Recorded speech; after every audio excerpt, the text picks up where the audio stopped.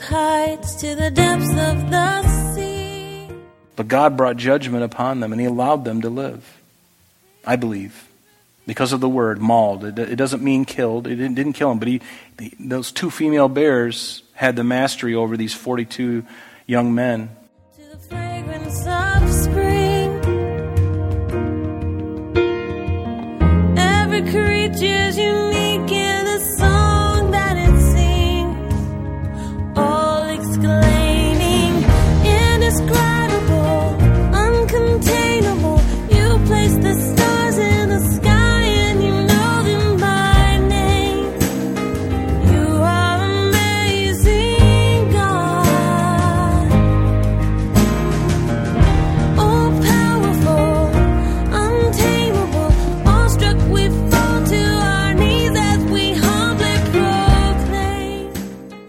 Welcome, everyone, and thank you for joining us. You're listening to Truth in Christ Radio, a Bible teaching radio ministry of Calvary Chapel of Rochester with senior pastor and teacher Rob Kellogg. Today, our scripture says, "Then he, Elisha, went up from there to Bethel. And as he was going up the road, some youths came from the city and mocked him and said to him, 'Go up, you bald head.' They mocked Elisha because of his apparent baldness and because of his connection with the prophet Elijah. The idea behind the words 'go up' was that Elisha should go up to heaven like Elijah did. It mocked Elisha, his mentor Elijah, and the God they served. As believers in Jesus Christ, we are also mocked at times because of our belief. Now here's Pastor Rob. Prophets were slow to learn and believe what the Spirit of God had already told them. Didn't he tell them? He did tell them. The Bible doesn't tell us specifically when he did, but they knew that God was going to take Elijah to heaven. Why wasn't that good enough? Why did they have to argue with God and say, no, just to make sure, we're going to go see if we can find him over on the mountain over there or in the valley? And he's like, why are you bothering? Don't you believe what the Spirit of God told you? It's so important to believe what God says. He's not going to deceive us. He's not going to lead us in a direction that he doesn't want us to go. No, he wants to lead us into all truth. He wants to lead us to a glorious future. That's his heart. And anybody who thinks differently doesn't understand the nature of God. Yes, he sometimes allows us to go through difficult things, but there's more reasons why we have to go through difficult things than for him just to ruin our fun. No, he's building your character.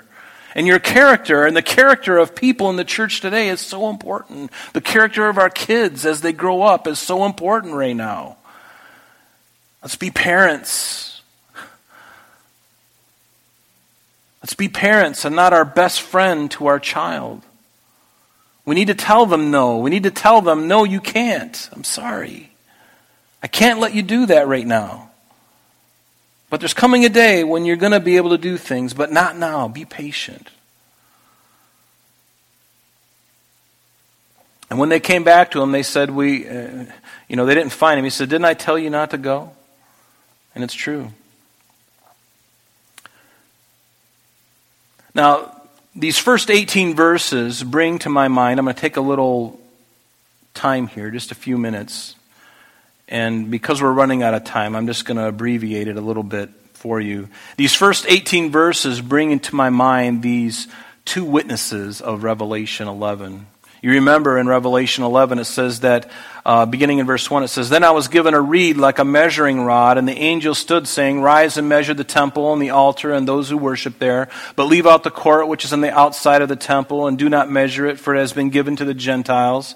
And they will tread the holy city underfoot for 42 months or 3.5 years, and I will give power,'" notice, "to my two witnesses." So there's going to be two witnesses in the end days, after the church has been removed, during the Great Tribulation period. There's going to be two witnesses that are going to be raised up. And notice what God says. He says, "I will give power to my two witnesses, and they will prophesy 1,260 days, clothed in sackcloth," which is 42 months or 3.5 years. "But these are the two olive trees and the two lampstands standing before God of the whole earth. And if anyone tries to harm them, fire proceeds from their mouth, devours their enemies. If anyone wants to harm them, he must be killed in this manner. These have power to shut heaven, notice that, so that no rain falls in the days of their prophecy. And they have power over waters to turn them to blood. Doesn't that sound like Moses? And to strike the earth with all plagues. Doesn't that sound like Moses? Doesn't the fire coming from heaven, doesn't that sound like Elijah? The Bible says that it's been appointed man once to die, but Elijah was never dead. When he ascended into heaven, he didn't die. God translated him. He did something because he's up there.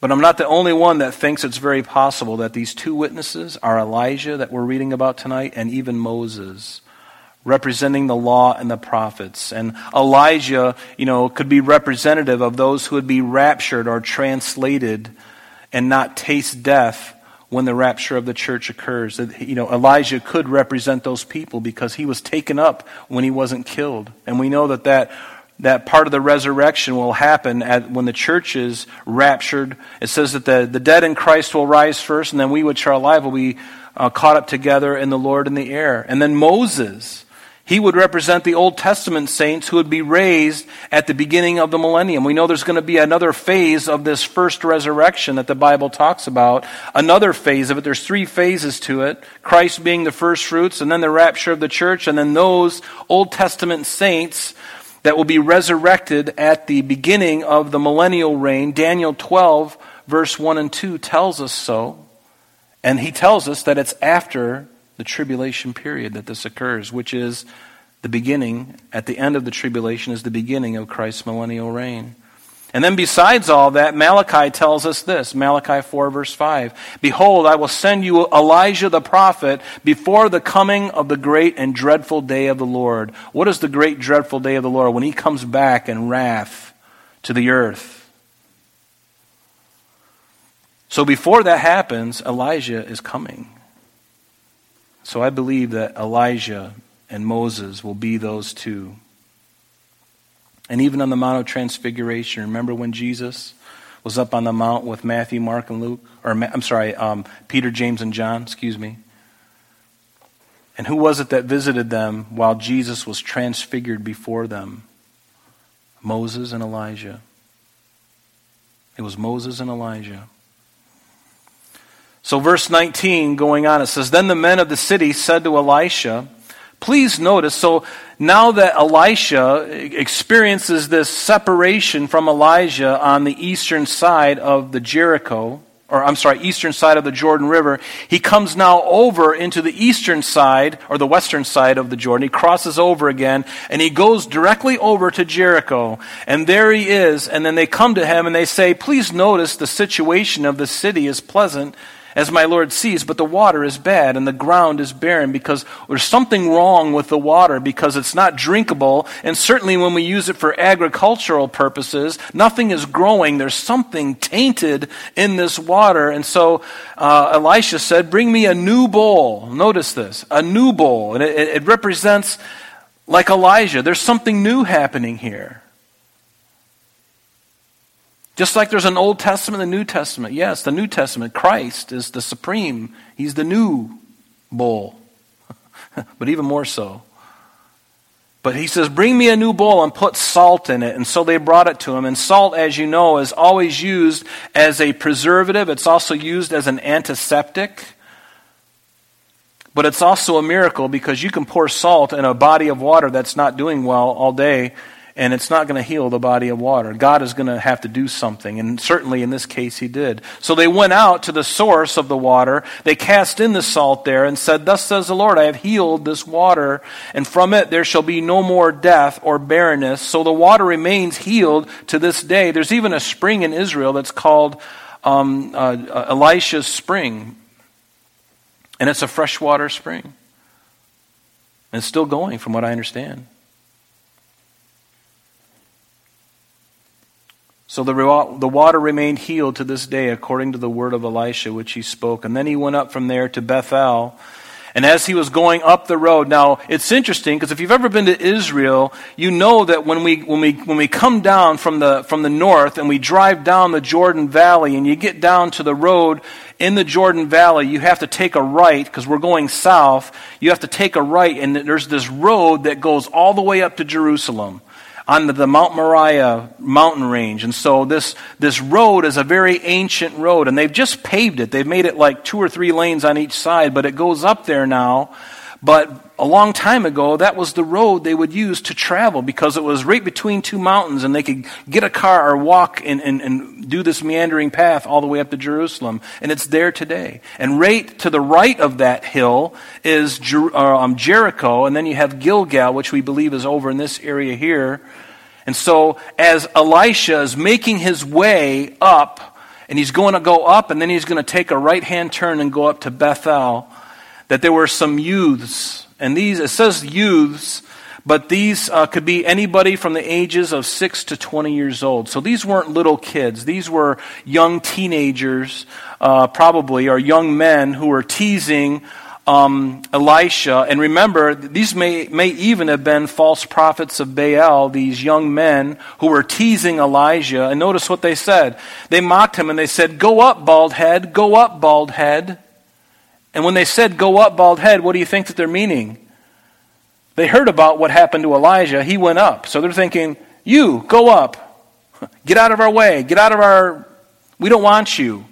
We want to worship Baal. We want to do our own thing, and we don't need another prophet like you. So hit the road, Jack. Go up, bald head, just like your master. Go up."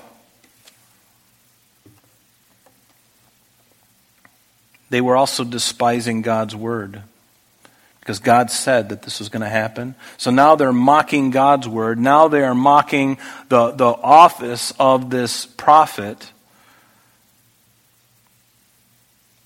And in the Old Testament, there was always a consequence for disobedience. And I'm going to read this to you. This is very interesting. You might want to put Leviticus 26, verse 21 and 22. Leviticus 26, verse 21 through 22. And let me just read it to you because it's very pertinent to what's about to happen. In Leviticus 26, verse 21, it says, God is speaking about the consequences of disobedience. And he says, "Then, if you walk contrary to me and are not willing to obey me," God says, I will bring on you 7 times more plagues according to your sins." And notice verse 22, here it is. "And I will also send wild beasts among you, which shall rob you of your children, destroy your livestock, and make you few in number, and your highways shall be desolate." So if they don't repent and give their heart to Christ, people who mock God and his servants, they are going to suffer God's vengeance. If they don't turn from their sin, if they continue to mock God and they mock his people and they are unrepentant when they take their last breath, God will give them the desire of their heart, and that's to go party with their friends in hell. And let me tell you something. If you think there's a party in hell for your friends, you're sadly mistaken. There's no party in hell. There's misery and pain, and it's for eternity, folks. And that may be hard for you to swallow, but guess what? God is a loving God, but as much of a loving God he is, he's also a God of judgment. Never forget that that's the other side of the coin. As much as he loves, so great is his wrath as well. And that's where you will go if you reject God. It's up to you. It's in your hands. You can make a choice on where you go tonight. If I were you, I would give you some encouragement, and I'd say choose Christ. I did. Because I was choosing hell before I came to Christ, and I was living a miserable life. The party, at the moment everything is fun, but then I wake up on the floor in a pool of vomit the next day, or wake up next to somebody I've never met before. Is that your experience? Does that sound like a happy time? No, it's not happy. In 2 Peter chapter 3, even in our days, in the times that we live in, what did Peter tell us in 2 Peter chapter 3, beginning in verse 3? He says, "Knowing this first, that scoffers will come in the last days, walking according, notice, to their own lust, and saying, 'Where is the promise of his coming?'" Again, doing the same thing they're doing to Elisha. "Go up, bald head. Go up, bald head." scorning the word of God and then scoffing at other people's, and they're saying, where is the promise of us coming? Where is the rapture? You guys have been talking about this forever. When is it going to happen? And when is it going to happen? Is it really going to happen? I don't think it's really going to happen. And have you ever had anybody do that to you? Just kind of taunt you? Oh, waiting for the rapture. Are you going to escape the bad times? Yes, I am going to escape the bad times. And you would do well to think the same, because you may want to call me on a cell phone when you're going through the tribulation, and you're going to get a busy signal from my end because you've been told ahead of time, right? But what does it tell us? What does 2 Peter tell us? And we'll finish in just a moment. Thank you for your patience. And they say, these scoffers, where is the promise of his coming? For since the fathers fell asleep, all things continue as they were from the beginning of creation. And notice what Peter says, for this they willfully forget that by the word of God the heavens were of old, the earth standing out of water and in the water, by which the world that then existed perished, being flooded with water. But the heavens and the earth, which are now preserved by the same word, are reserved, notice, for fire until the day of judgment and perdition of ungodly men. Yes, ungodly men are going to be judged. And then there's the real judgment that it tells us about in Revelation 20, verse 11 through 15. That's the spiritual judgment that will last forever. Yeah, it's like really bad. You get judged, and then you really get judged. I don't know about you, but I would rather just believe that Jesus died on the cross for me, and God judged him on my behalf, and I believe in that, and I'm in heaven, and I'm good with God. That's what I want. Do you want that? I want that. I'm like, yes.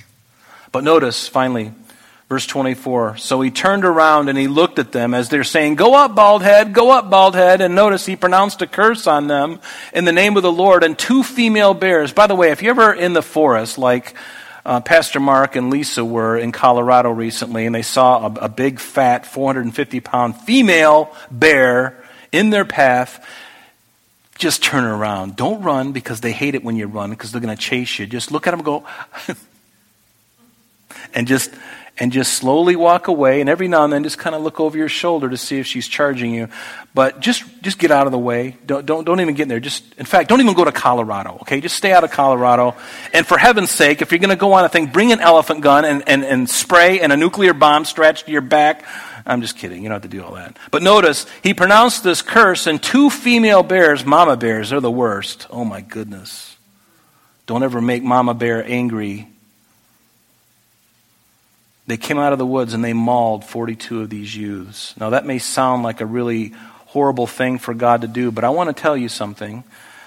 The word mauled there doesn't mean kill. It means they got ripped into. They got tore up.